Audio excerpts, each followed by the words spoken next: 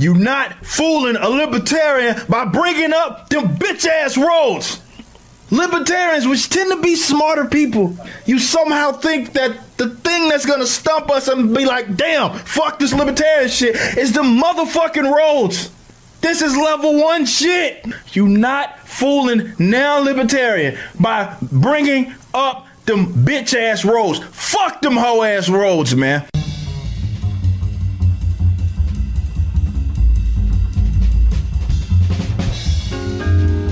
My name is Ben Burgess, and this is Give Them an Argument. Later in the episode, I'm going to be speaking to the University of Texas Rio Grande Valley political science professor and fully automated host, Nicholas Kiersey. We're going to be talking about academia, identity politics, identitarian deference, and standpoint epistemology. It's really interesting stuff. It's a really interesting conversation.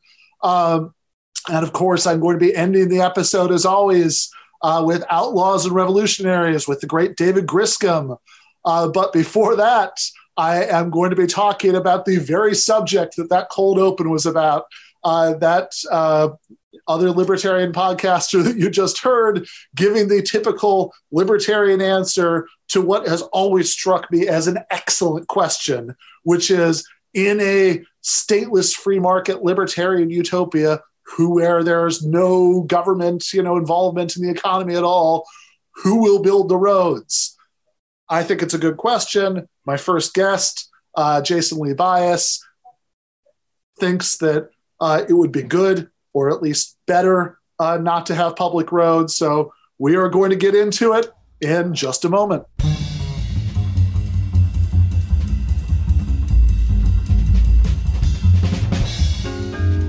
All right, I am now joined by Jason Lee Byas, who is a graduate student in philosophy at the University of Michigan, about an hour away from where I grew up in East Lansing, Michigan. And he is a writer for the Center for the Stateless Society. So thank you so much for joining me today, Jason. Happy to be here. Yeah, so I thought that one way that would be fun to kind of kick this off is by thinking about a objection to libertarianism that a lot of libertarians seem to take extremely unseriously, because there are like 1,000 memes about this. Now that I've always thought was a pretty good objection, which is if you're at least an extreme libertarian, you're not a minarchist, who thinks we can have who doesn't like welfareism, but thinks we could have a minimal state, but you're kind of libertarian, a center for a stateless society, we shouldn't have a state at all. Then who will build the roads? And that, as I said, always struck me as a pretty good objection. But I think, I very often see, libertarians kind of like blowing this off or, making it a punchline. What about the roads? But I did see an article, and I should say before we start talking about this, that it is an old article. Your thinking on this may have, evolved in various ways since then. But I did see an article about this by you, where you took a line that I haven't seen anybody else take before about this, which is to say, instead of either just, blowing off the question, or having some sort of answer along the lines of, no, don't worry. We really, the free market really will lead to an interstate highway system in its own way. Your answer seemed then to be, nobody, at least for the kind of roads you're thinking of, nobody, and that's a good thing. Yeah. So I do want to note, to be clear, I am not an economist or anything like that. So I'm not a specialist on kinds of questions about practical functionality on a lot of these things. But I do think so that roads, just road simpliciter, are that you don't need the state for that, right? Historically, there's been several privately built roads, and not just privately owned and operated like toll roads, but roads that are free roads, right? Community kind of operated more than like a private company, those have existed historically. But what seems notable, at least, is the interstate highway system as we know it. I don't know of it's possible that you could have something similar to an interstate highway system, but I'm not going to get into the details on that, because the thing that's more important to me is that we don't quite know what is the best means of transportation. And part of the answer here might be something more along the lines of where we're going. We don't need roads, because namely, alongside the creation of the interstate highway system, there's at least a couple problems that you might say that would be benefits of not having interstate highway system. One, obvious environmental issues, right? The car culture and the way that might contribute to climate change or any other environmental issues. And then secondly, it can also be kind of a subtle subsidy for kind of like big box stores, right? Things that rely on using the free for them interstate highway system and doing wear and tear to them in a way that is totally free. But obviously they're getting significantly more benefit from than smaller kinds of businesses. So those are two kinds of reasons why it might be good to have something other than interstate highway system. But then the question is, of course, okay, well, what is that thing?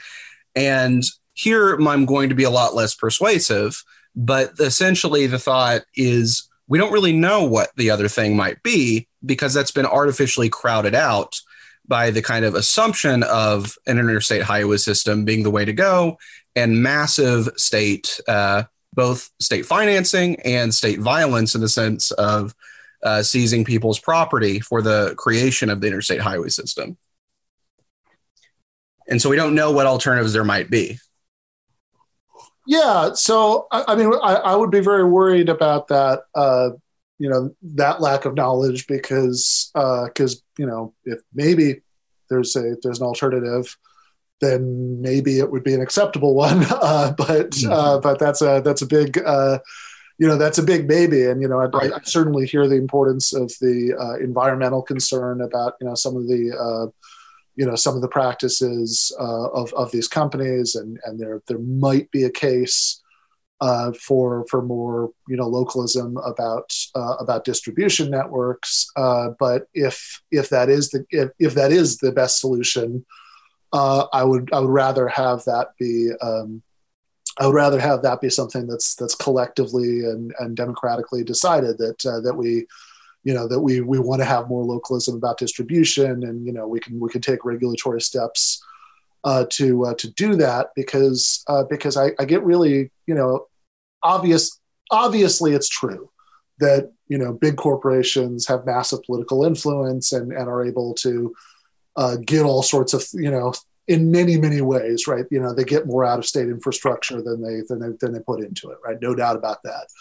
But at the same time, like one really good thing about having an interstate highway system, for example, is that we don't, that I can, that I can drive from Atlanta, where I teach, to Michigan, where my parents live, without, with like that I can do that like relatively inexpensively as an individual person, and because I'm not that worried about, like a sufficiently profitable corporation, where they're going, they don't need roads. It might be very nice and convenient for them to have roads, right? But they could probably, in a world without roads, they could probably fly a lot of their merchandise, and so we're worried about mobility for regular people. That would, so like if, in other words, if it's bad for the environment or just unfair in terms of their ability to profit, off of the public purse, for them to be able to move their stuff around like this, then okay, we can do things to stop them from doing that. But I don't want the collateral damage of that to be that ordinary, working class people can't, move around freely, in ways that having something like an interstate highway system really permits, and to maybe, pivot a little bit before I throw back to you from like the extremely specific details of this example to some much more general concerns about what a governmentless market society might look like. One of the really bad things, like you can have public roads that are toll roads, but at least we all get some sort of collective input about what the tolls are going to be set at. The people who set the tolls are at least appointed by people that we elect, which might not be an ideal level of democratic input, but it's something. Whereas if you have private roads, then the toll is whatever the road owner says it is, and it might or might not be profitable for any particular road owner to set that at a reasonable place. It's almost certainly not going to be set at nothing. And you could also, look, if I'm a private road owner without violating any, libertarian principles about aggression or anything, like I could just decide that I don't want people, that there are certain categories of people I just don't want traveling on my roads. And it's certainly not going to be the case that, I'll just take my business, to another road. Maybe I can to a certain extent, but roads don't seem like the sort of good that you're going to have this vast crowded marketplace of different people operating different roads from the same starting point to the same ending point. Mm-hmm. Yeah. So there's a lot there, obviously. I'm certainly skeptical of the thought that, that ordinary people benefit more from the interstate highway system than places like Walmart. Certainly Walmart is moving significantly larger amount of goods. I guess Walmart certainly makes more money off them. Right. Yeah. They technically could fly, but that seems pretty onerous. Things like that.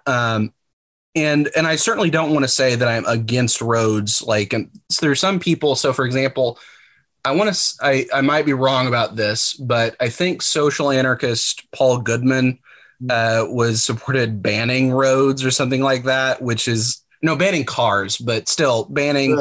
Yeah, right. So I'm critical of like car culture, at least in an institutional way, but I'm not going to be like that. I do think that there are benefits to having roads, right?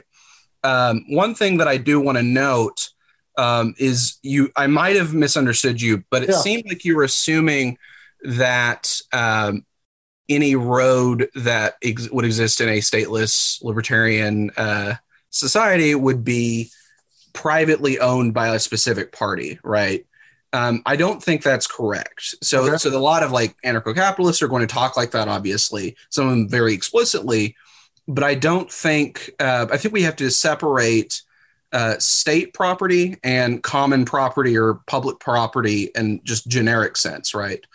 So historically speaking, a lot of the privately created roads are not privately owned roads, right? They're going to be kind of privately created by someone who perhaps initially has some financial interest in there being a road there, but then it's kind of donated to the community in a certain sense. And now why would that be the case? There's all sorts of reasons there. But historically, that is something that has happened. And similarly, you could have people building roads themselves, right? And there's no reason to assume that it would have to be privately owned by every single one would have to be privately owned, right? And historically, many of these have had been free roads without tolls, right? But the more important thing to me is the assumption here that there's some sense in which we're really all owning the interstate highway system, or we really all have collective input into it. Because I would want to question that.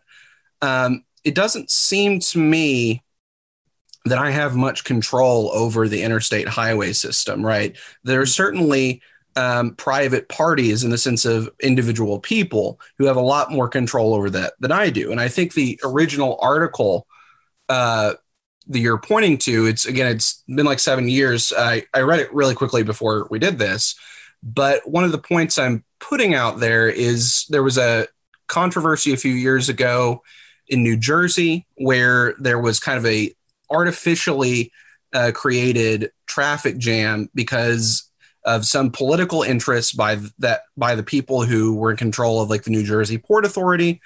And there was some suspicion that maybe Chris Christie was involved, so on and so forth.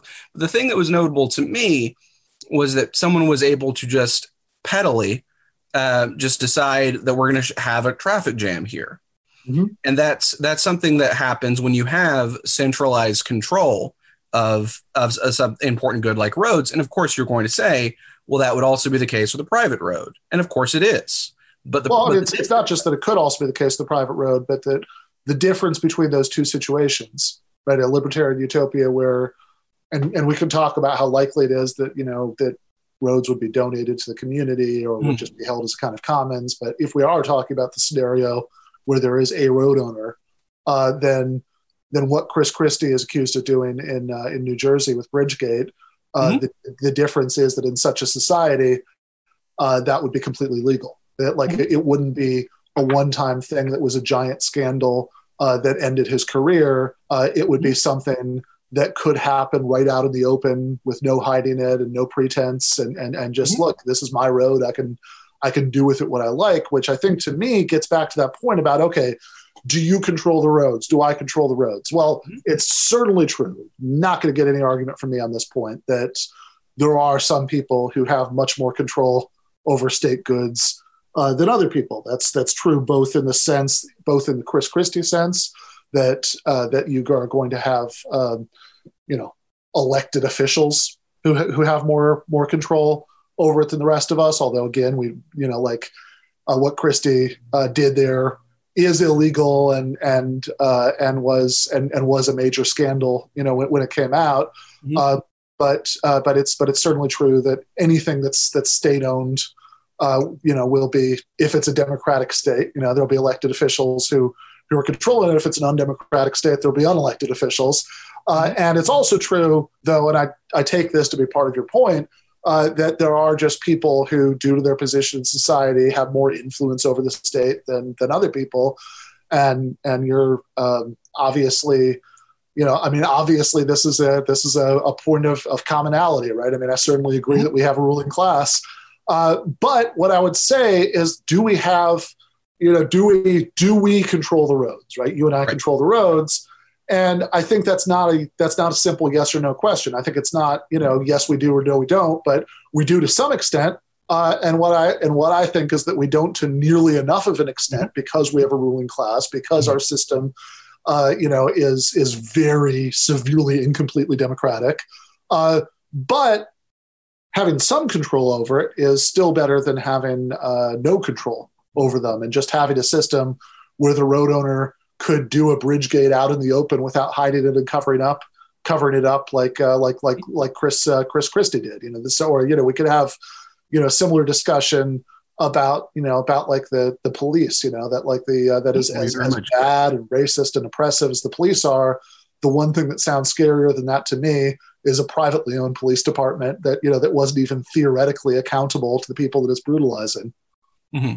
Right. Yeah. So the thing that I would want to emphasize there is, while it is of course true that you could have a out in the open similar thing with a private, I would say we're talking about an actually literally privately owned road, right? Yeah. In that case, it's of course possible, but also people would not be required to finance it, right? And you are required to finance it in the scenario that we actually live in, right? You're required to continue financing it. There is no alternative to the state's private roads, owns roads that are privately owned by the state. And that's not the sort of, and I don't think the solution to this is hoping for a centralized power structure to end up benefiting someone outside of the ruling class, because of course they do. But when they do, it tends to be because it's necessary to maintain kind of enough support in order to maintain the power of the state and its clients in the first place, right? that it's not that whatever the state is going to do is going to be the things that people who have better access to the state are going to want it to do, right? And so you're going to expect that the benefits and the the benefits of state ownership are going to be only those things that are necessary to maintain the power, right? It's not going to be. It's ultimately going to have to. It's ultimately still going to be the interest of the already powerful, because those will be the ones with greater access to to deciding how the state uses its resources, right? Yeah. So again, I mean, this all seems to be a way of saying that we have a ruling class, and it can be successfully pressured to give concessions to everybody else, but until you change the fundamental economic structure of society, it is ultimately going to be in charge, which is certainly true. But again, I go back to the difference between having severely limited control over something, because okay, we can vote out the people who are controlling it, but our elections are undemocratic in various ways, and et cetera. So having severely limited public control over something to having no public control and no pretense of public control. And when I start thinking about the scenario where there's no pretense of public control over things that are currently that are currently publicly owned, that are currently state goods, then I think I'm not very comforted, by the thought that, at least I won't have to finance it. I mean, like if I'm worried, if I'm a poor person and I'm worried about whether I'm going to be allowed to travel on a road owned by a rich person, whether they're going to jack up the rate so much that it's going to be inaccessible to me, or whether they're just going to decide, that I'm on the ban list, that I'm just on the blacklist of people who aren't allowed to be on their road, because maybe because of my political activities, then it's not very much comfort to me to say, well, at least I don't have to finance it. In fact, the fact that I'm not financing it, the fact that it is private, rather than a collective effort, would be my whole problem. Mm-hmm. Right. So again, I don't think. I think you're assuming way more collective input than input from the average person than is plausible. However, while it is true that the private input, okay, let me back up. So there's two kinds of scenarios that I think we're assuming we're kind of coming at this with two different scenarios in mind here. So the scenario you seem to have in mind is that for some of these important resources, that it's ultimately going to be some private monopolist, right, who owns so much of it that there really is no alternative, right? So even if they only own a 2-mile stretch of it, all the same problems still apply. So what I was going to say was that what looks a lot more realistic to me is that someone might own one 2-mile stretch of something, and then that person be particularly bad, right? Whereas there are realistically all sorts of normal routes that you can go through, and it doesn't really serve that. So it doesn't really impact your life that much. That seems much more plausible to me. Well, I think it would still, impact your life. I think that, if you do have road owners, even stretch of road owners, which I do find, by the way, I should say, I do find more plausible than thinking that there are roads that are just going to be kept as commons, right? You're right. There is a distinction between public property in the sense of state property and, the commons, like what existed in, medieval England, that kind of commons, or lots of commons areas that still exist all over the place now. But things that are commons, but not, state property, tend to be things that whatever sort of upkeep, they require are things that, that could just sort of happen in a very informal way. A lot of them don't require any upkeep, like a lake or something like that. I think that for something like and I think that there are roads in previous historical eras that are much more like that, right? That like, sure, maybe you need to clear some trash over all that, but like a fairly informal arrangement without really worried about paying anybody to do it could get it done. And certainly if you're thinking about things like interstate highways, that's going to be a very different situation. Right. Yeah. So if you only had like, let's say that you're on the blacklist, right? Which, and as we use that metaphor, let's remember that the original blacklist was largely a private, free market affair. That there was some political pressure, but this is something that was like made and enforced by the Hollywood studios privately, right? So you're on a blacklist, and so there are certain the owners of a 2-mile stretch here, the owners of a 2-mile stretch there, won't let you travel on theirs. How much does it inconvenience you? Well, I mean, look, how much did Bridgegate inconvenience anybody? Mm-hmm. I mean, in some ways, not very much, because there was like one day that they weren't able to quickly travel over this one particular bridge. That there were doubtless alternate routes that some people ended up taking that day. But in some ways, quite a bit, right? I think there was one person who died, because they didn't get to a hospital in a timely way. Mm-hmm. And so I think when you think about, a 2-mile stretch, 10-mile stretch of road, being something that somebody for various reasons couldn't travel on, whether it's the blacklist scenario, whether it's that like they that like today, it's like the gas station, that like, you don't know what the price is going to be, for traveling on the road and until you get there. Could it impact your life? Well, I think one, just having to worry about these headaches, am I allowed to travel here? Am I not allowed to travel there? I think makes us in a deep sense less free, the same way that a black family traveling through the South was less free because they knew that there were lots of restaurants that they couldn't eat at. Some they could, but lots they couldn't, because it was legal for restaurant owners to not just legally required, but legally required in some places, but there were overwhelmingly legally required. Yeah. Okay, let's. Yeah. I think that's very important for that. I think it's. I mean, there were restaurants. It's not that it wasn't, as a black person in the South, there were no restaurants you weren't allowed to eat at. They have that. There were widespread laws. It was a patchwork of public and private. I do think that if the section of the Civil Rights Act that Rand Paul had a problem with, that outlawed, voluntary segregation, I think if that wasn't there, I'm pretty sure that it would still be the case that a black family traveling through the South, there would be lots of restaurants in certain regions that they couldn't eat at. That's an empirical claim, of course, but I mean, it's one. So it's one that I feel very confident about. Mm-hmm. But going back to the roads, what would you wouldn't if you weren't able to travel, stretch here or stretch there, then one, you'd have to spend a lot more time driving, and two, in some situations like the Bridgegate one, like, hey, you need to get to a hospital right now. That could impact your life quite severely.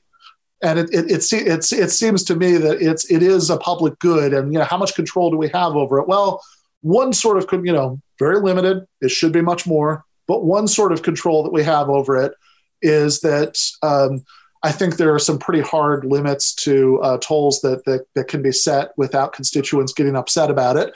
Another limit that we have over it, another form of control that we have over it, is that you're never going to get a state that is going to just pass a law empowering the governor to whimsically, punish his political opponents by causing traffic jams, because the public wouldn't stand for it.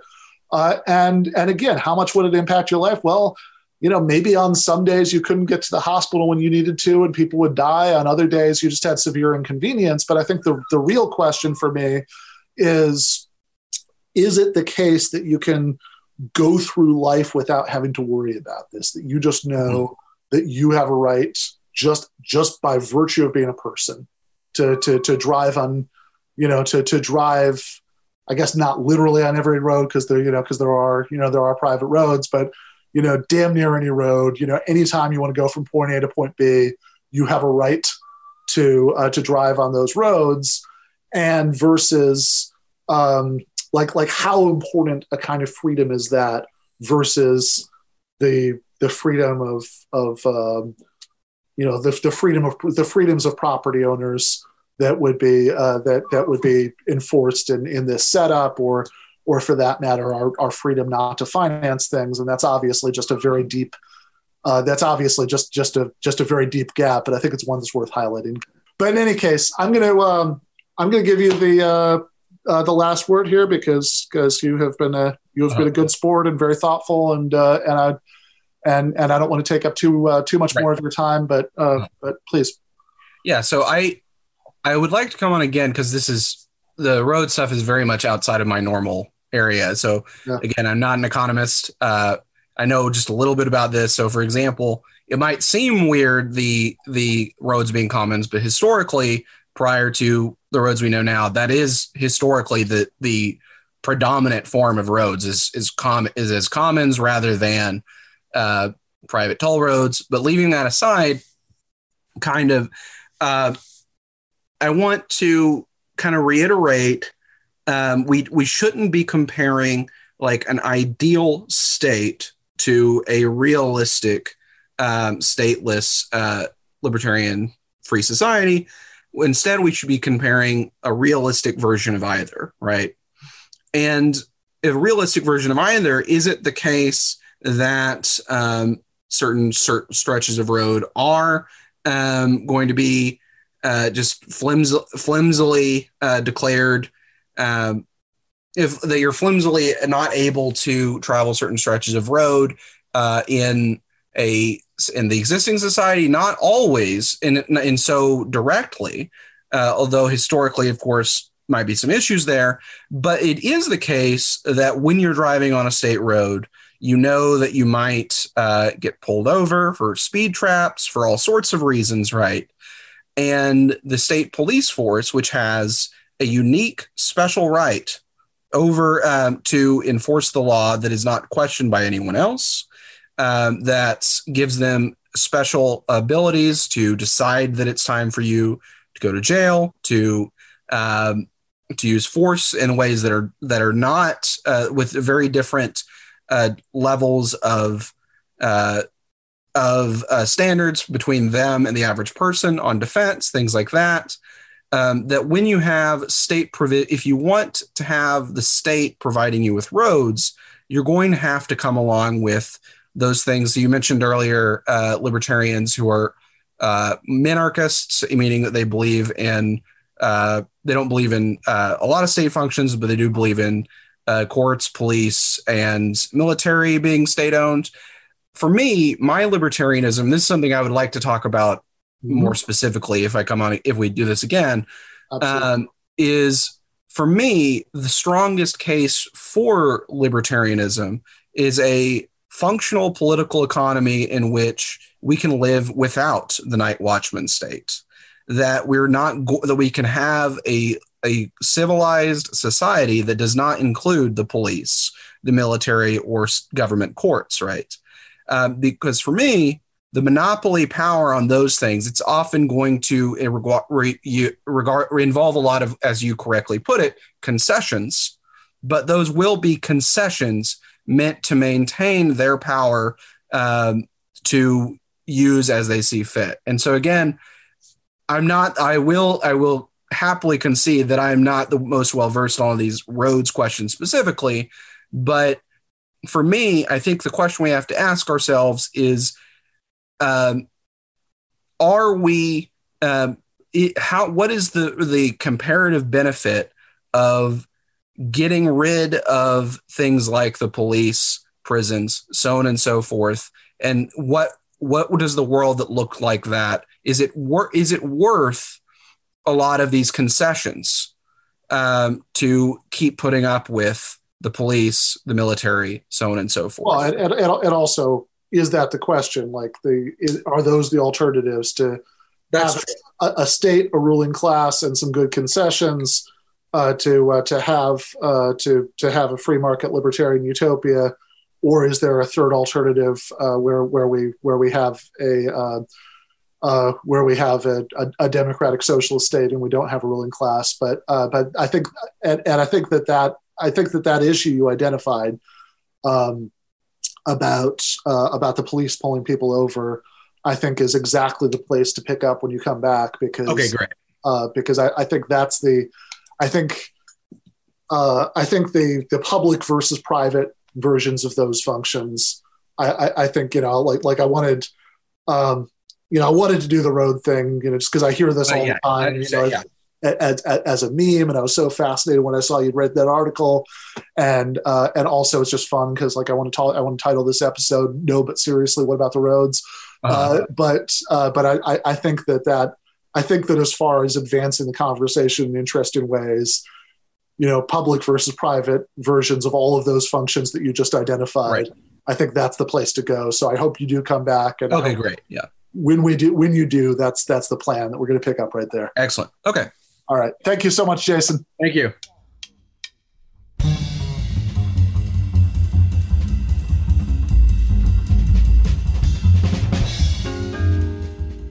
I'm now joined by Nicholas Kiersey, who is the host of the Fully Automated podcast, and he's professor of political science at the University of Texas, Rio Grande Valley. Thank you so much for coming on today, Nicholas. Ben, it's always a pleasure. Thank you so much. Yeah, so I thought that I listened a little while ago to your commentary on the results of the election and the ways that some left-wing academics were taking it and interpreting it. Yeah. And I thought an interesting jumping off point for today might be to talk a little bit about the academic background that you've come out of, and in what ways either that it informs your politics or that your politics are about rebelling against it. Yeah, thank you for the question. I definitely would not say that, I come from a background in identity politics or anything of this nature, but I have always sort of considered myself, broadly speaking, someone in the space between Marxism and post-structuralism. That is my training. That is my academic background. I'm an international relations theorist. I got my PhD 10 years ago from Virginia Tech, looking at sort of globalization and what studying Foucault, using this concept of his governmentality, which, is a kind of a way to sort of strip away ideology from the necessity of having to be embedded in materialist structures. Now, I mean, that was me then. Now is a rather different proposition, but that's where I was. So coming out of that kind of idea, I think, or that kind of education, that kind of formation, I had the world in my sights a certain way. And I think I was very much the product of an age, actually. A lot of people around my time of graduation were up to their necks in people like Agamben, studying concepts like biopolitics and how, of course, the policing of the world through the global war on terror sort of indicated a kind of a ubiquitous securitization of our planet. And it was, of course, also in the air at the time, a very strong anti-war movement and sentiment. We're talking about the 2000s here. So, yeah, I think a lot of us were kind of basically intuitively or instinctively libertarian at that time. So I came out of that kind of consciousness academically, and I think I understand to a certain degree some of the impulses behind left academia, because I think I'm a product of it. But since my graduation, I think I've been on something of a journey where I have engaged in maybe a closer reading of Foucault than I would have done in the past. And of course, I'm talking very much about my own research at the moment. And I think I'm at a point now where I'm satisfied to say that I've discovered that maybe the Foucault that was described to me in academia is not the one that I actually believe exists. And it's interesting to make these discoveries after the fact, as it were. A lot of the primary sources that were given to read off Foucault's, they're wonderful sources and they're very useful. But it was only late in the day of my PhD that some of his unpublished lectures were first translated into English. And I don't know, Ben, if you follow this kind of stuff with much detail. This is, I appreciate, very much in the territory of what our friend Adam Proctor calls dusty books. I don't want to get too nitty gritty, but yeah, I mean, these unpublished lectures do give us over to a very different view on Foucault, I think, one that was uncannily aware of the concept of neoliberalism even before it became dominant in our lives as a political force in formation.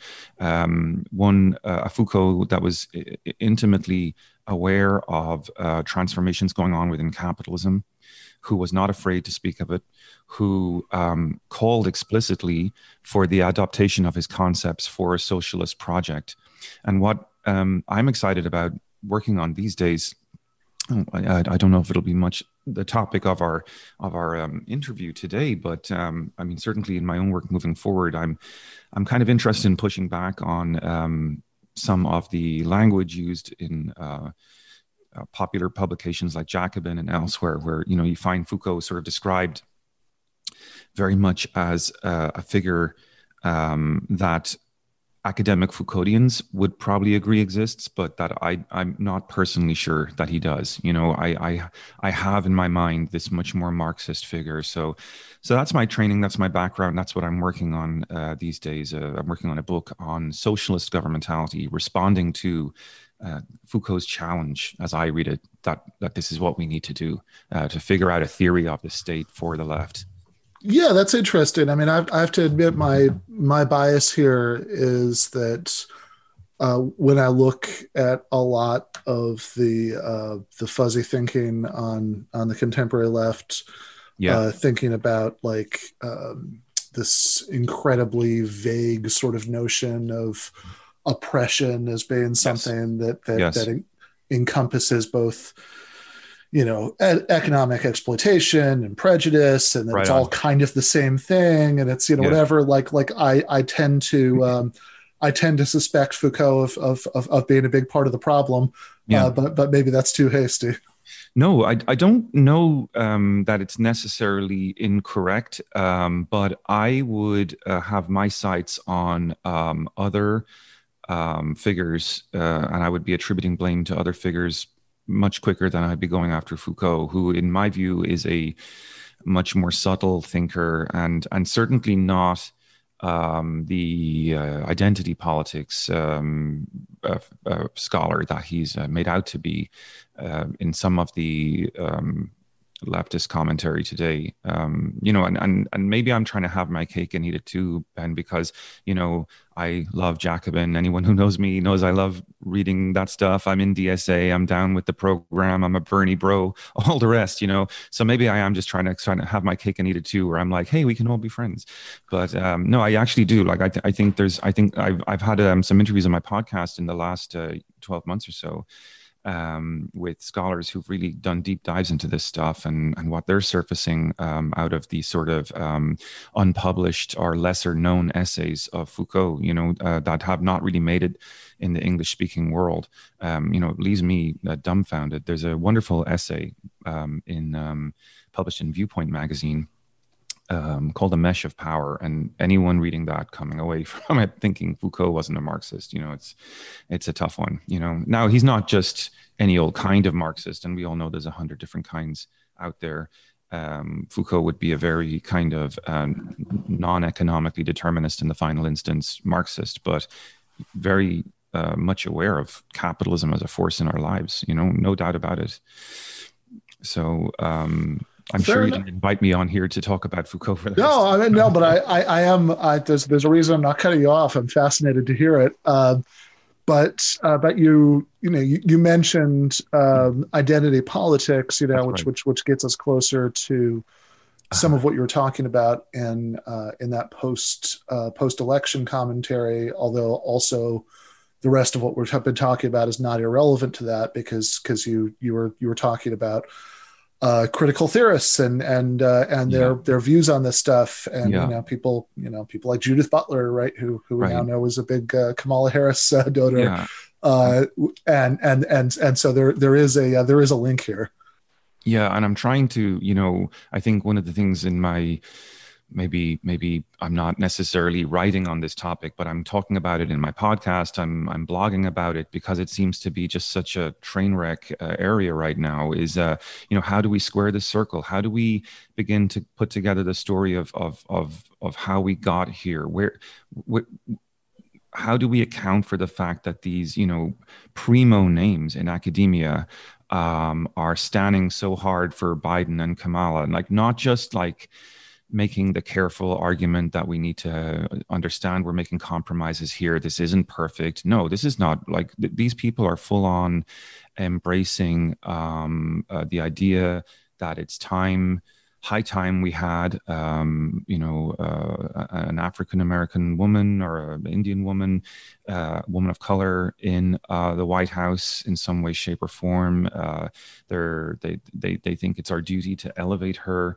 And all of this, I would say, without any kind of scrutiny, because, if anyone is open or vulnerable, once you start scrutinizing her, it's Kamala Harris. And so I ponder this because I find it totally mystifying how the system that gave me my education and many of the people that we look up to as, and who are frequently cited in the literature can end up producing this kind of discourse now. And in my own field, it's very profound right now. I mean, I'm an international relations scholar by training.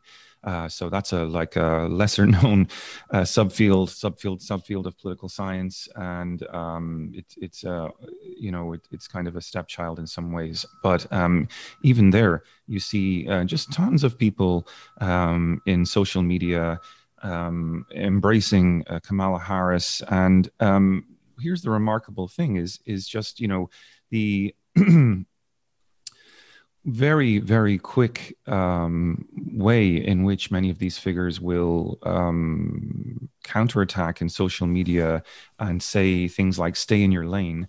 Yes. The minute you begin to raise any criticisms, and it was actually really seeing that sort of insistence on staying in one's lane that prompted me to do that audio essay I did in my podcast a couple of weeks ago, because that's really where I just was like, okay, there's something strange here. Like, what is it? We need some word for this phenomena where we see people so incapable of handling any criticism of this person. And it led me to think about things that I've heard you talk about, Adam talks about, racial essentialism effectively. And I think there's a kind of a disavowal function, or what I've called in my audio essay, excuse me, a displacement function that kicks in whenever this point is raised. It seems to me that the academic left there's some sort of function at work where it needs to have heroic subaltern figures to make assumptions about and leverage in their output, in the way they're appraising the world. Yeah. So, yeah, this is interesting because it's not just that, look, we shouldn't necessarily expect, anybody in academia is by definition, coming out of what's sometimes called the, professional managerial class, even if, right. Even if, especially in the U.S. context, they're, people like I was, for years adjuncting or whatever, sort of, lumpenized sector of the professional managerial class. And so we shouldn't expect people who come out of that background to, instinctively identify with, socialist politics or anything like that, certainly. But I think you've put your finger on there is more that's going on here. And I think you've put your finger on some of what the more is. And so there are a few things here that are worth breaking down. So you mentioned essentialism. So, so just for anybody who's listening or watching, who's not versed in the, leftist inside baseball here. Essentialism, like racial essentialism, for example, is the view that there is some essential feature that's shared by everybody in a certain racial category, for example, that comes out. For example, well, I think one of the most blatant ways that it's come out since the election has been all of the talk of black voters or black women, as if these were Yes. undifferentiated categories, that like every black woman, shares in the magical black woman essence, and has politics that flow straight from that essence, rather than it being the case that there are, black women who are workers, and black women who are bosses, and black women who are tenants, and black women who are landlords, and black women who are, DNC-ish mayors, or, ordering protesters tear gassed, and black women who are being, tear gassed by them. All of that stuff is just sort of eliminated. And all of those class differences, all those ideological differences are treated as unimportant. And black women in that example are treated almost as being like a hive mind that, you're told, well, if you're not excited about Kamala Harris being the vice president, then you're going to. I've seen people say this, like on Twitter, that all black women are going to have a problem with that. Yeah. Which of course, the first instinct, which is correct as far as it goes, is to respond to that by starting to rattle off some names of black women who disagree with that political perspective. But there's a deeper thing going on here. Which is this racial essentialism and the role that it plays in these people's psychodrama. What you're talking about, needing to have, oppressed people that that they can vicariously identify with, at the same time as using them as a prop to support their liberal politics. And then there's this issue about lanes, which I really want to get into. But if you want to speak on that first. Came up even again recently in that Stephanie Rule interview with Bernie, right? Just the other day, she's talking about Bernie needing to stay in his lane about, as basically a failure of a senator who's never been able to pass a bill in his life. Shouldn't you stay in your lane and and the implicit subtext was, of course, like Joe Biden's putting together this multiracial, multicultural White House. Why not let these people be the voices that guide and decide for us our fate in the next year of COVID, right? And I have to say, I take my hat off to Bernie Sanders for keeping his, steam in his ears at that point in time, because I don't know how I would have responded had I been sitting there on that conversation. But I mean, again, it's this. Sort of sorry about that. Let me just put that on. The point about the racial essentialism, I think, and the idea of a displacement function is really, I think, important if we're going to try to take on the idea of staying in your lane, right? The suspicion I have is that, there's probably a number of things being displaced when we take this on, but one of the things I think that might be at work here is actually class position. I think there's a tendency for academics to be a little tone deaf when it comes to their own class position. And I can't help but wonder if that's kind of what's driving some of their need to constantly recenter the conversation on these idealized types. You mentioned just a moment ago, and I think,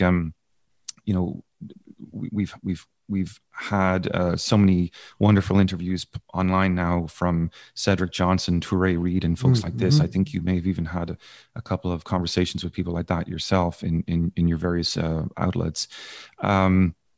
The striking thing that always, that they always say is that, we have more African-American people in this country than there are Greeks in Greece, than there are Canadians in Canada. And we certainly don't impose on those people in those countries anything like the kind of expected political subjectivity that we do. Yeah, nobody thinks there's a Canadian political perspective that all Canadians are going to have by virtue of being Canadian. Yes, and so the interesting thing then about it is once you start to introduce a little sort of historical materialism and you look at the transformation, the material transformation within the Black population in America, you see, I think even Cedric Johnson talks about the reduction of poverty from about 65% to 25%, which is, obviously still leaves a very high poverty rate, and that's problematic. But we have to acknowledge that interests are going to shift and change as those economic transformations take place. And we are going to see the emergence of a Black political leadership class, a Black PMC class, and so consequently, discourse is going to track those interests. It would be irrational, I think, to expect it not to. Yeah, absolutely. And I mean, this is a big part of the problem I think we saw in this last election, that Democrats thought they had the votes of all Black and Latino people in the bag, just as a matter of course, and of course that didn't turn out to be true. I mean, they still got certainly the overwhelming majority of the Black vote. That's a very long-term historical trend that's going to take a long time to turn around, but it was still a smaller majority than it has been in the past.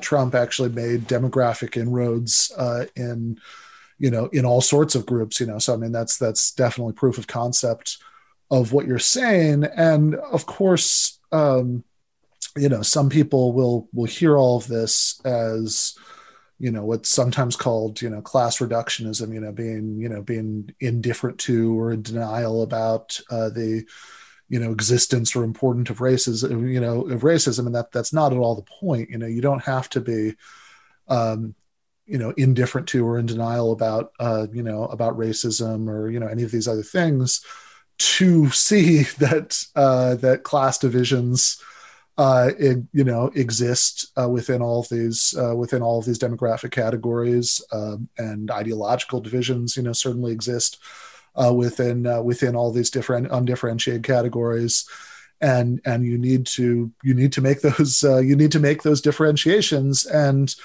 in fact, really, I mean, it's incredibly like it's a strange and condescending exercise, the way that these, this displacement function that you're talking about, that because of course nobody wants to say, as a liberal academic, that who might, like Judith Butler, support, have supported Kamala Harris's, run for president. Nobody wants to just say, look, I'm a liberal. I think that, I don't support Bernie Sanders because I think he's too far to the left. I disagree with that, and just leave it at that. That's like a very unsatisfying rhetorical posture, right. Especially for people who see themselves and who see their theoretical contributions as linked to some sort of anti-establishment project. It's much more satisfying to be like, hey, I identify with the really, like the most oppressed people in society. Yes. And that's why I have these politics.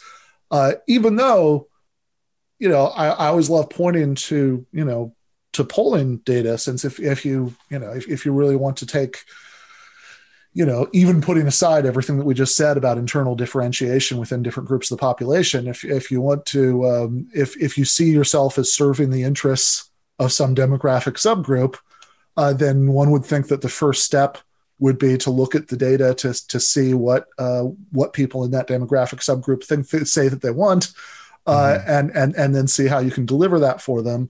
And shockingly enough, in every poll of Black and Latino voters, the top issues that they always reference as these are the most important issues to me are things like jobs and healthcare, because they're people, and those are the issues that are most important to most people because they have the most obvious impact on their lives.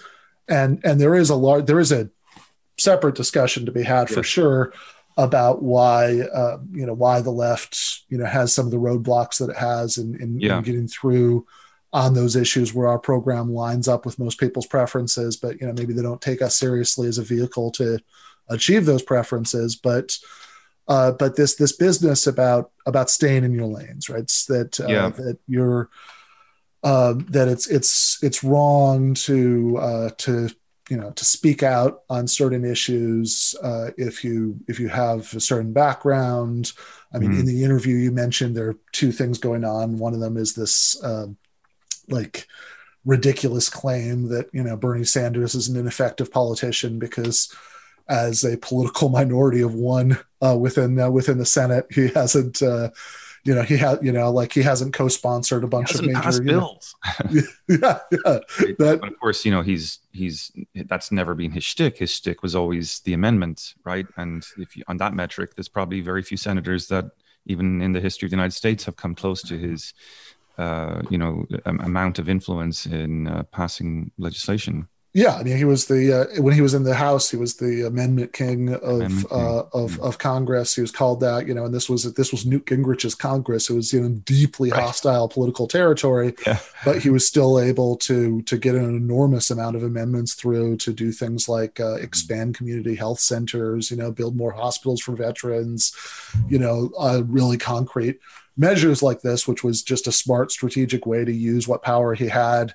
Again, as somebody who doesn't have a lot of ideological allies, in that institution.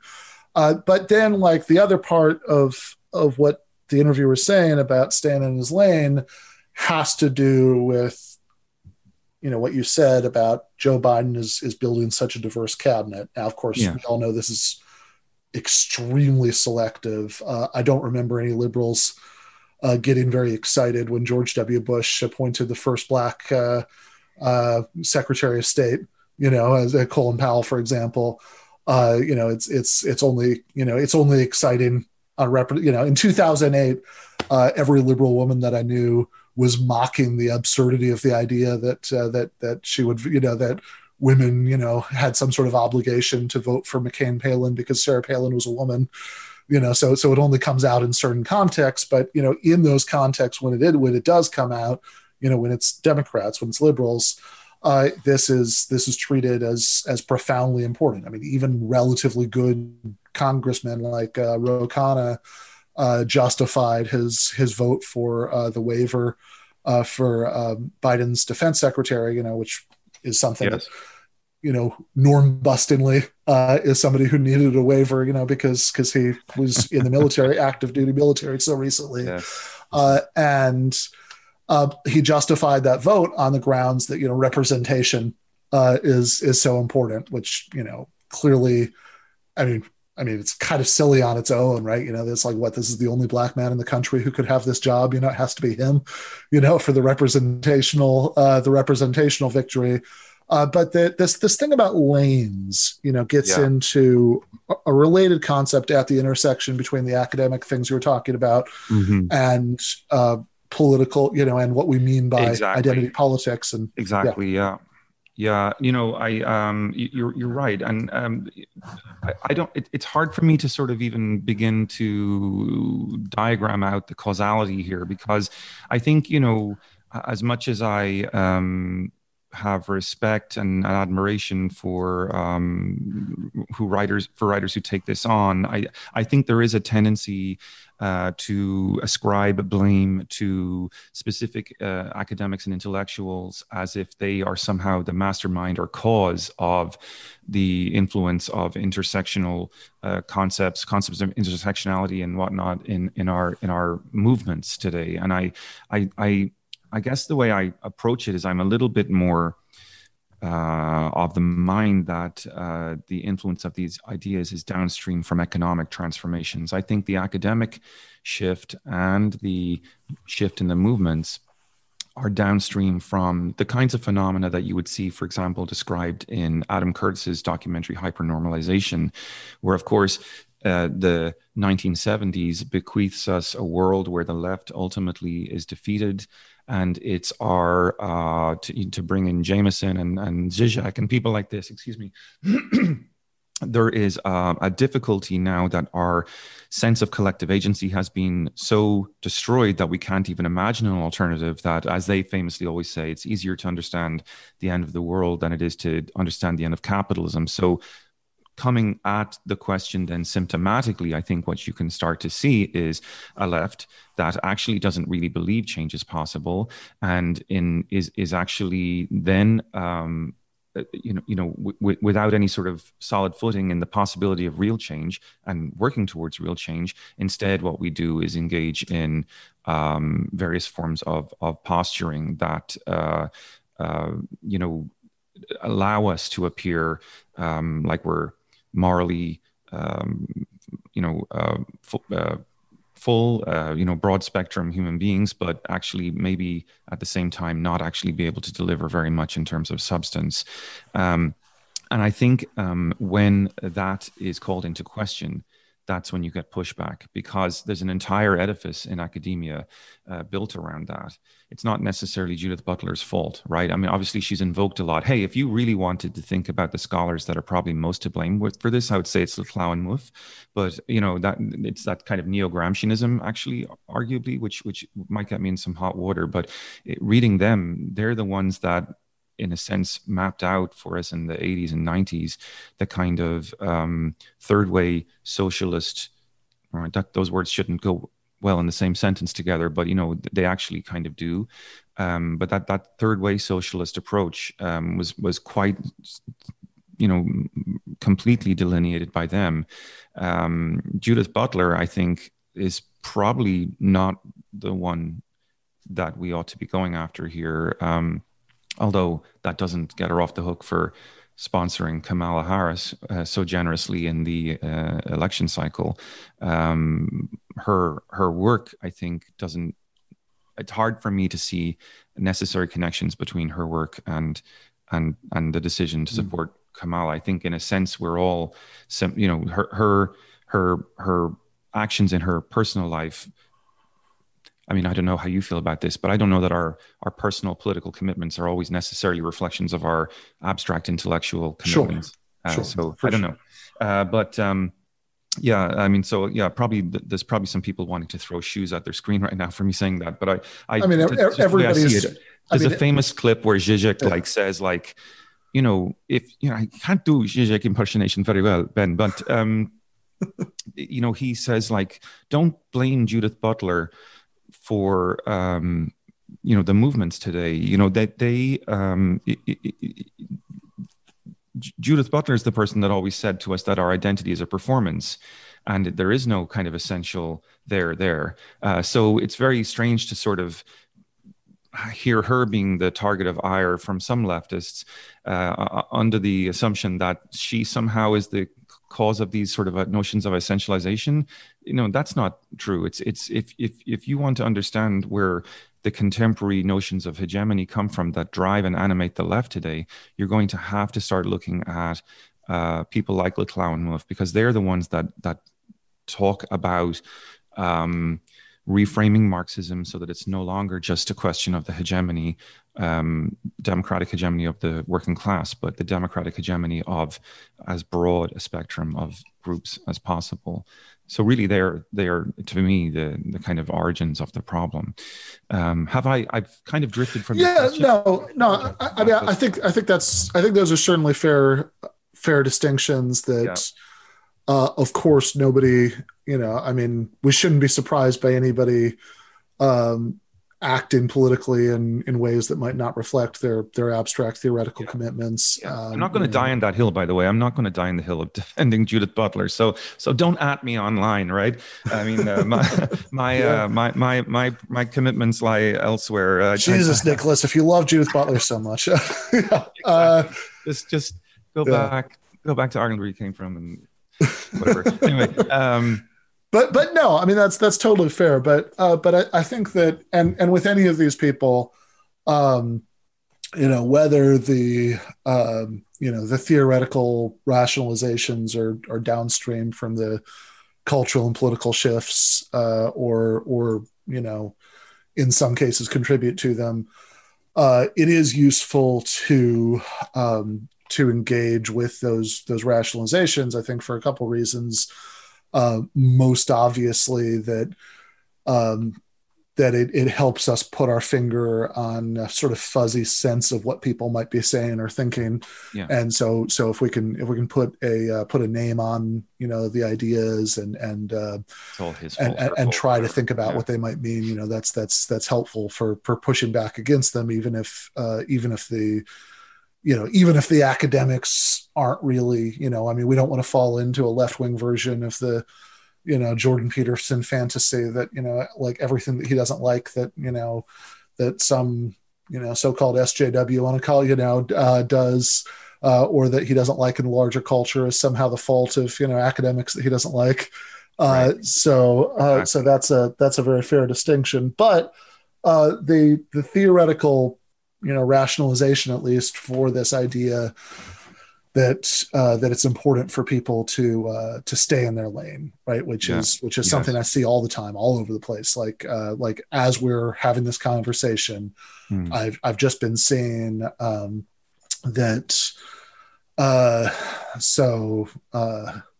Jimmy Dore, who I think is kind of an idiot, is trending on Twitter because of a sort of exchange that he was having with Alexandria Ocasio-Cortez about bringing Medicare for all to, or demanding as a condition for supporting Nancy Pelosi for the speakership that she bring Medicare for all to a vote, which, wouldn't actually mean, of course, that there's any version of the scenario where we get Medicare for all.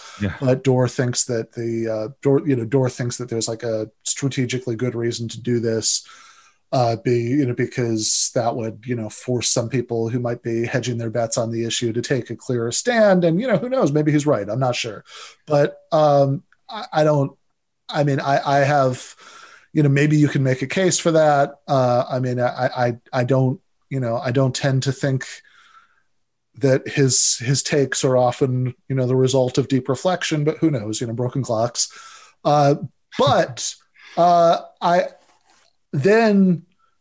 Whatever you think about the Jimmy Dore issue, I've then been seeing people responding to it by saying, oh my God, look at these white leftist Bernie bros criticizing the squad that's made up of women of color. This really this really shows us something. Yes, you're right. And that's the same idea as the stay in your lane stuff, which in academic ease is what's sometimes referred to as standpoint epistemology. That people that well, actually, you want to? I could give my gloss on what that is, but I can probably jump in there with a little bit. So that's something that's very much a preoccupation of mine right now. Standpoint epistemology has been around for a long time, and the interesting thing about it, I think, is that it's always been a very marginal sort of presence. It's certainly, you can see it in some strands of feminism, by no means all. And the basic proposition is that you have to have an experience of a certain marginal position in our society before you can speak truth about it. And these kinds of concepts, standpoint epistemology, then are kind of really the ones that are at work when we start to try to think about, common leftist complaints about things like the oppression Olympics. So obviously what's going on there is the idea that, okay, if I have an experience of one marginal position in a society, but then maybe I have another foot in another kind of experience that's marginal. So say I'm, I don't know, Hispanic, say I'm gay, say I'm, you can start to add them up. Maybe I have some kind of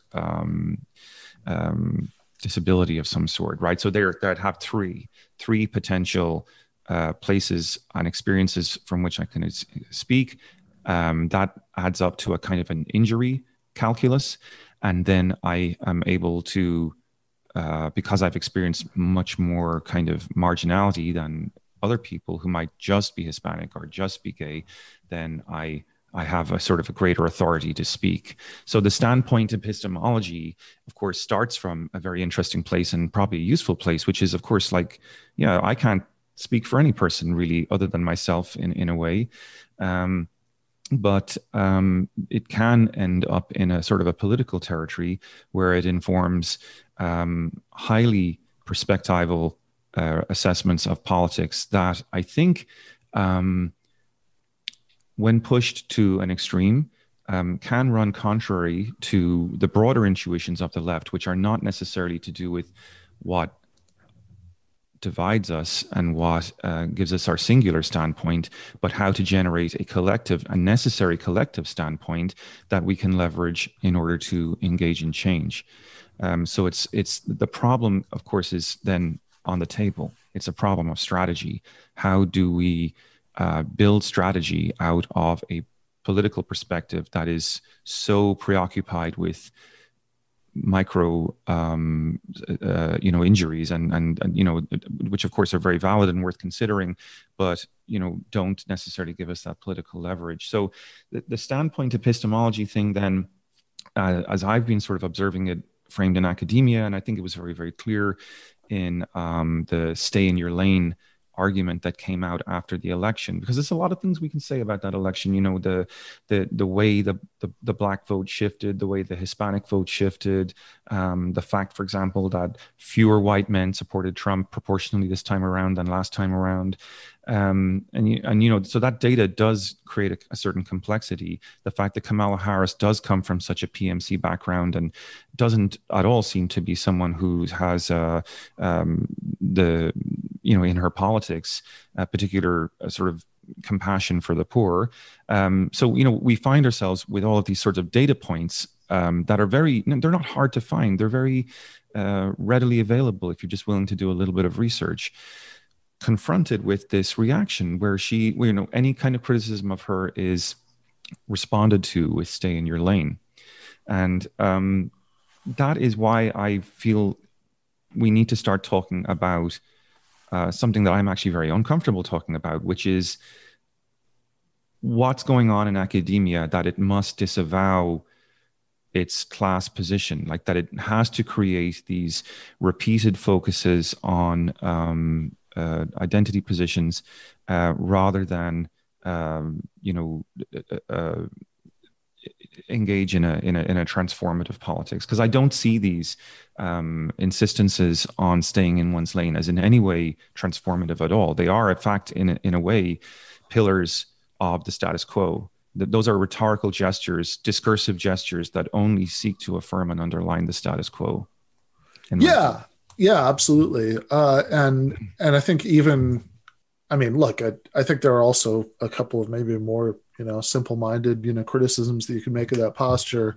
One of which is when, because if somebody was listening to you say that and they might say, well, hold on, but I'm not defending the status quo. I want people to defer to the most oppressed people, people who are treated worse by the status quo. How could that be defending it?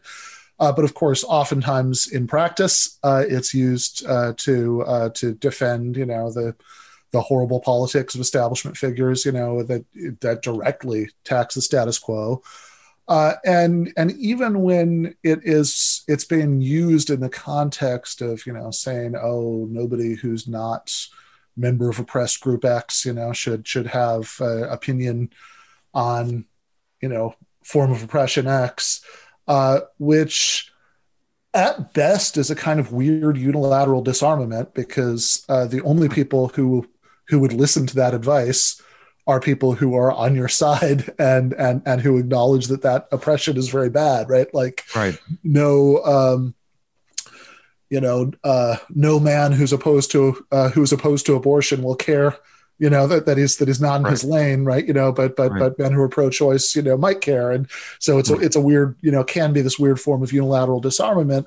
But then the other thing is that has to do with what you were talking about with the Oppression Olympics, that this, even if this was invented, for the sake of, a certain kind of, I don't know, left liberal or radical liberal, perspective, it's super easy for anybody to pick up this framework and use it for their own purposes. Yeah, I think so.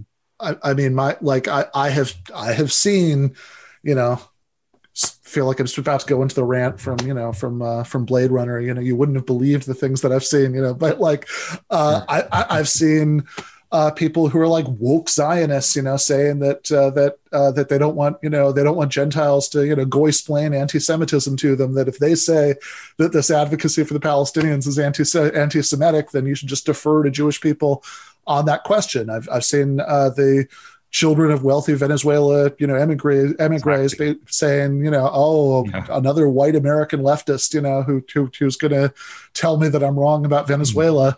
And if you see what's wrong with that, it's very hard. I know there are ways that you can try to twist and contort and explain why those uses of it are not okay. But your preferred uses of it are.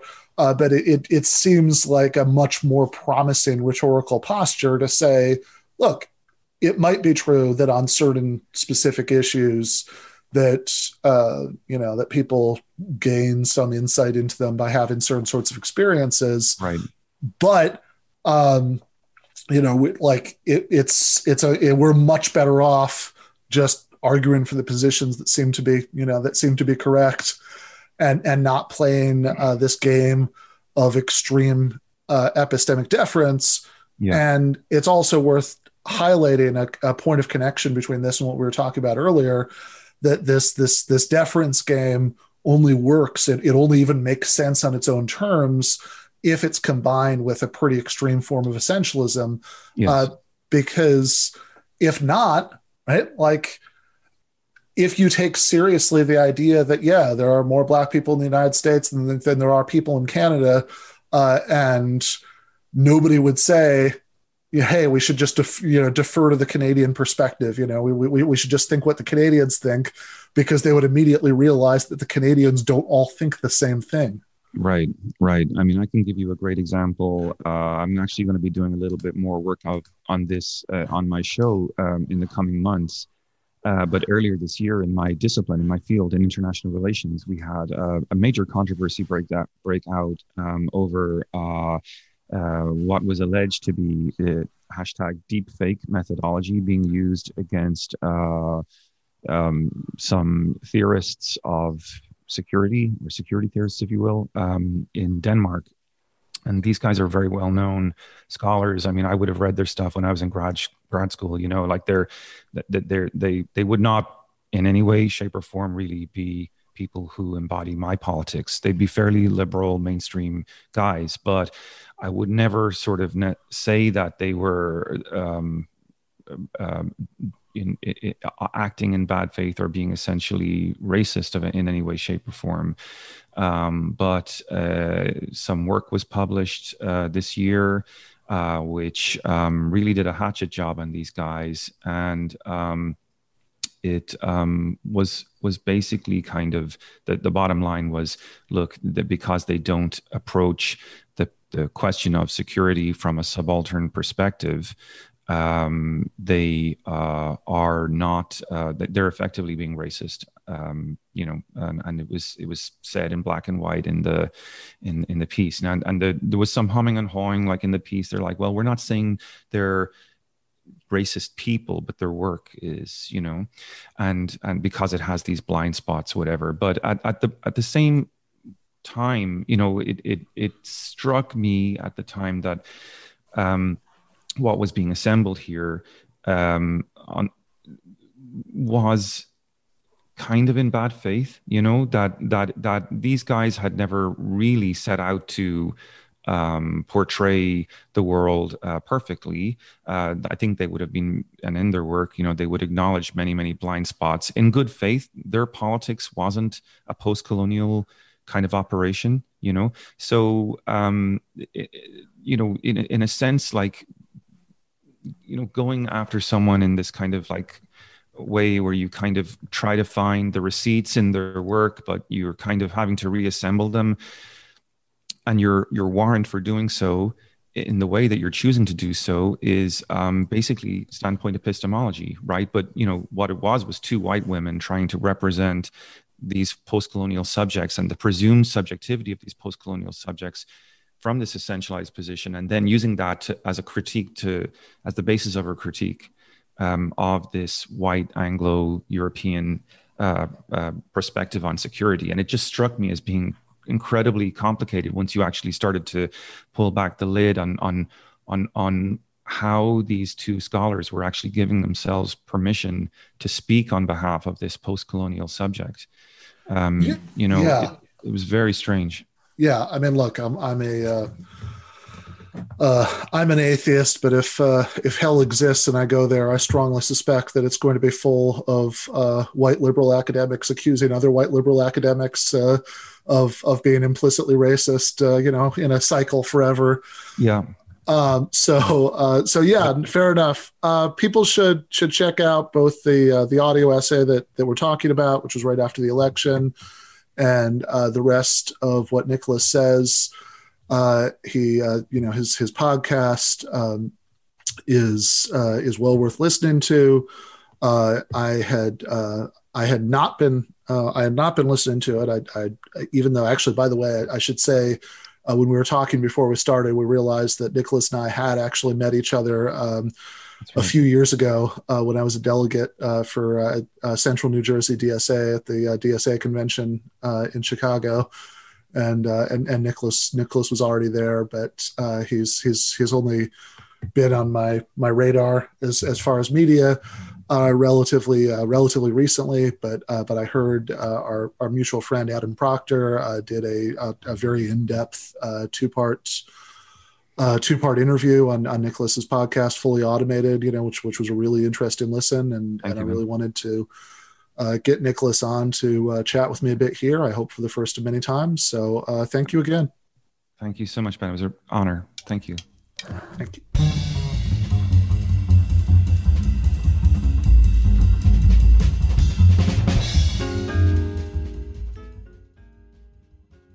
That was Nicholas Kiersey from University of Texas, Rio Grande Valley. And also the Fully Automated podcast. I am now joined, of course, by the great David Griscom, as always, for Outlaws and Revolutionaries. Howdy, Ben. Howdy. So today we're talking about Doug Sahm. Yeah, man, this one is a really exciting one for me. Doug Sahm is by far one of my favorite artists. He really represents so much that is so cool about Texas and, Tejano music in particular. Just the way he was able to merge all these different styles. But I don't know, maybe to just go through it, from the beginning. He was one of those people who was just made for being, was made to be an incredible musician. As a young kid, he was a really famous steel guitar player. And in fact, he played steel guitar with Hank Williams Sr. In what I believe was Hank Williams Sr.'s last concert in Austin, Texas.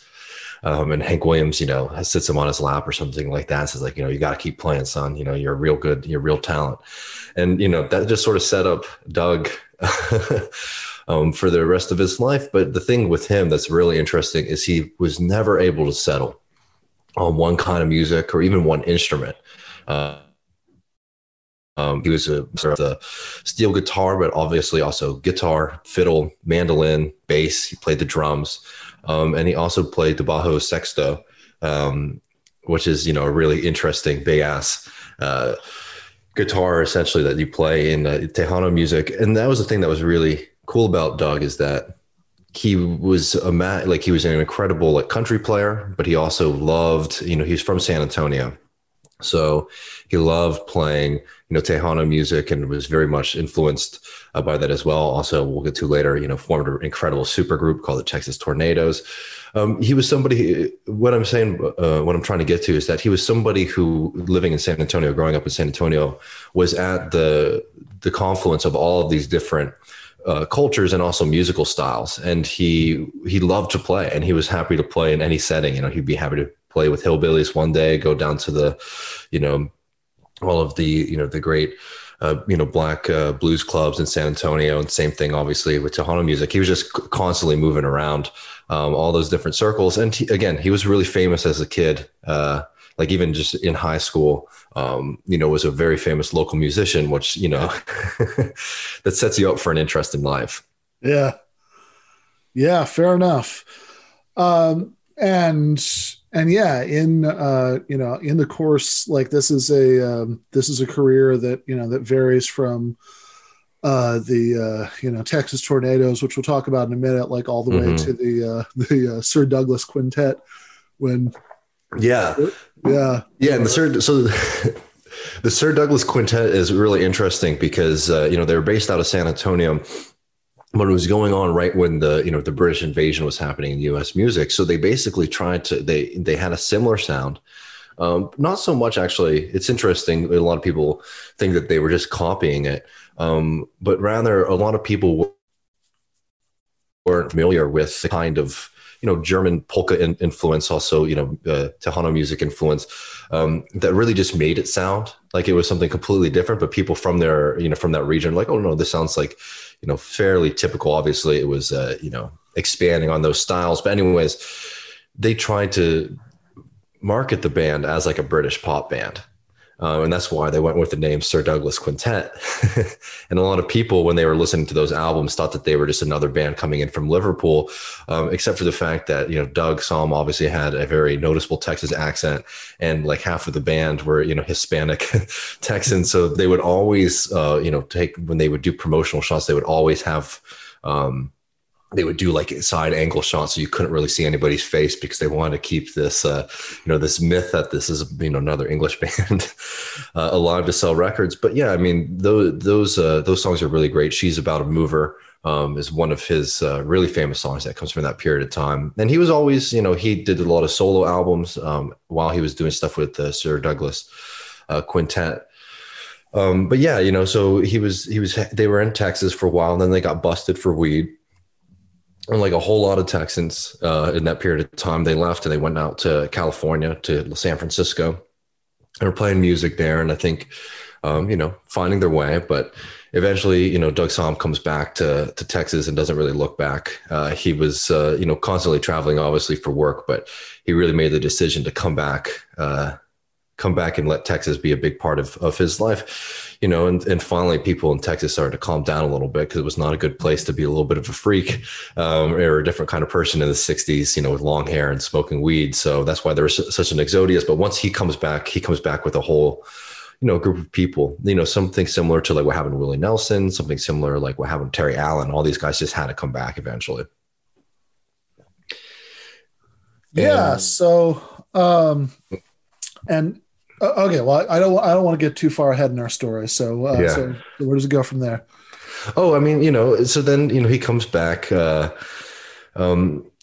he ends up coming back and playing music, really putting out some really great albums in the 70s, really, embracing the Texas culture, cowboy hat. In one of the album covers, he's wearing a cowboy hat and holding Big Red, which is a very famous soda there. So anyways, he comes back into it, but later in 1989, he forms this Tex-Mex supergroup, the Texas Tornadoes, with Freddie Fender, Augie Myers, and Flaco Jimenez, who are just some incredible players. And it's one of my favorite supergroups because it's just so Texas in a lot of ways, like all of these different guys really playing music from their heart, but it's that really beautiful like merging of cultures that I always thought was really, really fun and special in Doug Sahm's music in particular.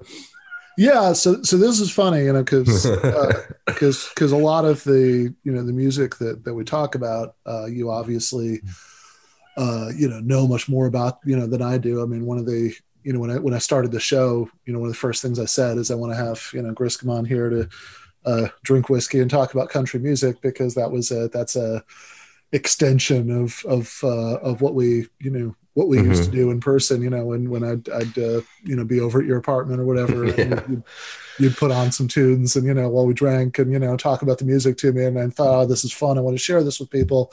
But this is but a lot of that both then and on the show has been you introducing me to things. But funnily enough, as we were talking about on text the other day, I actually did see the Texas Tornadoes in concert in 1996. I'm pretty old, so it's pretty cool. Yeah. And they were on tour, so I saw them in Michigan, and And the reason that I'm sure about that date, that it was 1996, when I was 16, is that during the concert they kept shouting out this movie Tin Cup, because apparently there's this one scene in that movie, where they're in the soundtrack, so I guess. In fact, I still remember they were saying, when the scene where the armadillo crosses the road, I guess that's where the music came on. That's so funny. And yeah, what brought you to that concert? Yeah, no, I mean, it's hard to say. I mean, I really enjoyed it, but I mean, that definitely wasn't my idea. Yeah, that's what I was thinking when you told me that. But yeah, I mean, they were really fun. And actually, we'll come back to some of the songs in a second, but I also want to shout out because, Doug unfortunately passed away. I must have been like 8 years old.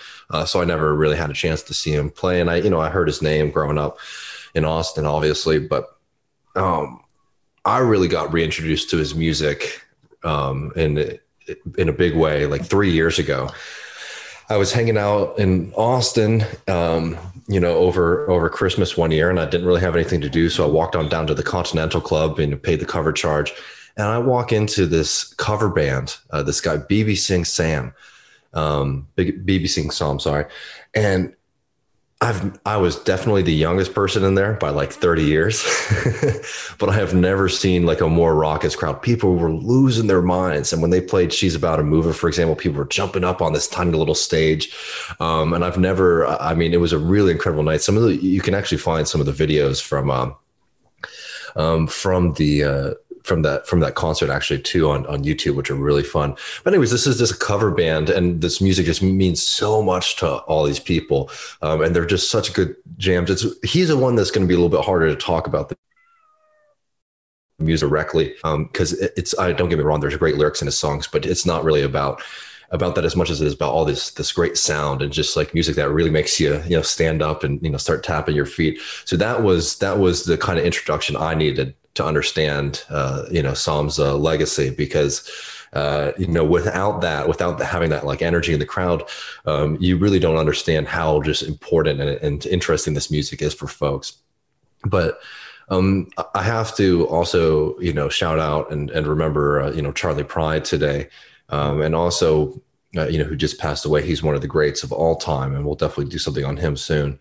But one of, some of Doug Sahm's like most famous songs is Anybody Going to San Antonio, which was originally done by Charlie Pride. So he always shouts him out, or usually shouts him out when he does live music. Some great songs on his last album, The Return of Wayne Douglas. Oh No, Not Another One, which is a song about watching modern day country music and being very disappointed. Here are some lines from it. I just turned on my seat to see today. Man, my mind was blown away. There's a young dude walking across the stage like a gazelle. Hell, I bet he'd never even heard of Lefty Frizzell.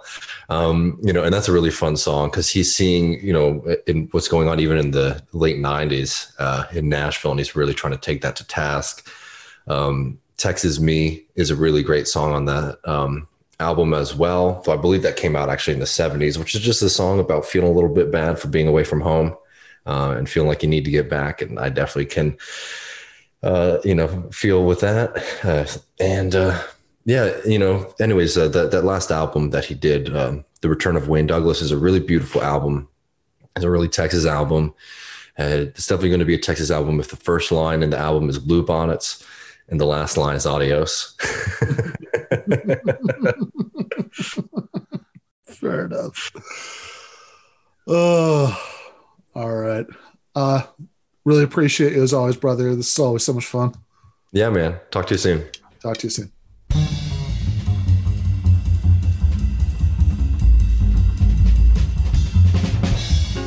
All right, that was David Griscom, as always, with Outlaws and Revolutionaries. Before that, I was speaking to Nicholas Kiersey from the University of Texas, Rio Grande Valley, and the Fully Automated podcast. Before that, I was having a discussion about libertarianism with Jason Lee Byas. As far as what's coming up in the future, there are some So we're going to be taking a little bit of a break between Christmas and New Year's, and when we come back in January, there are going to be some format changes. Going to retool some things. Should be exciting. Should be fun. But first, there's one last 2020 episode of GTAA, and that is going to be this time next week. I am going to be speaking to Amber Frost and Slavoj Žižek. That should be really fun. I'm really looking forward to that. So make sure to check that out. And in that episode, I will go into detail about the format changes that are coming up, and all the stuff that's planned for 2021 for the show, for the channel. Should all be really good. If you like the work that we're doing here, if you want to support it, please do consider becoming a patron. For $5 a month, you get early access to every single episode. You get the Discord. You get regularly scheduled Discord office hours group chats, and there's more bonus stuff that's going to be introduced as part of all that's going on in January. So please do consider doing that. And even if you can't swing that, please do rate and review wherever you get podcasts. That really does help. And please like and subscribe on YouTube. As I'm saying this, we are within I think 100 people of 10,000 subscribers on YouTube. I would really like it. It would mean a lot if we could make it over 10,000 by the end of the year. It's an arbitrary benchmark, but one that would make me happy.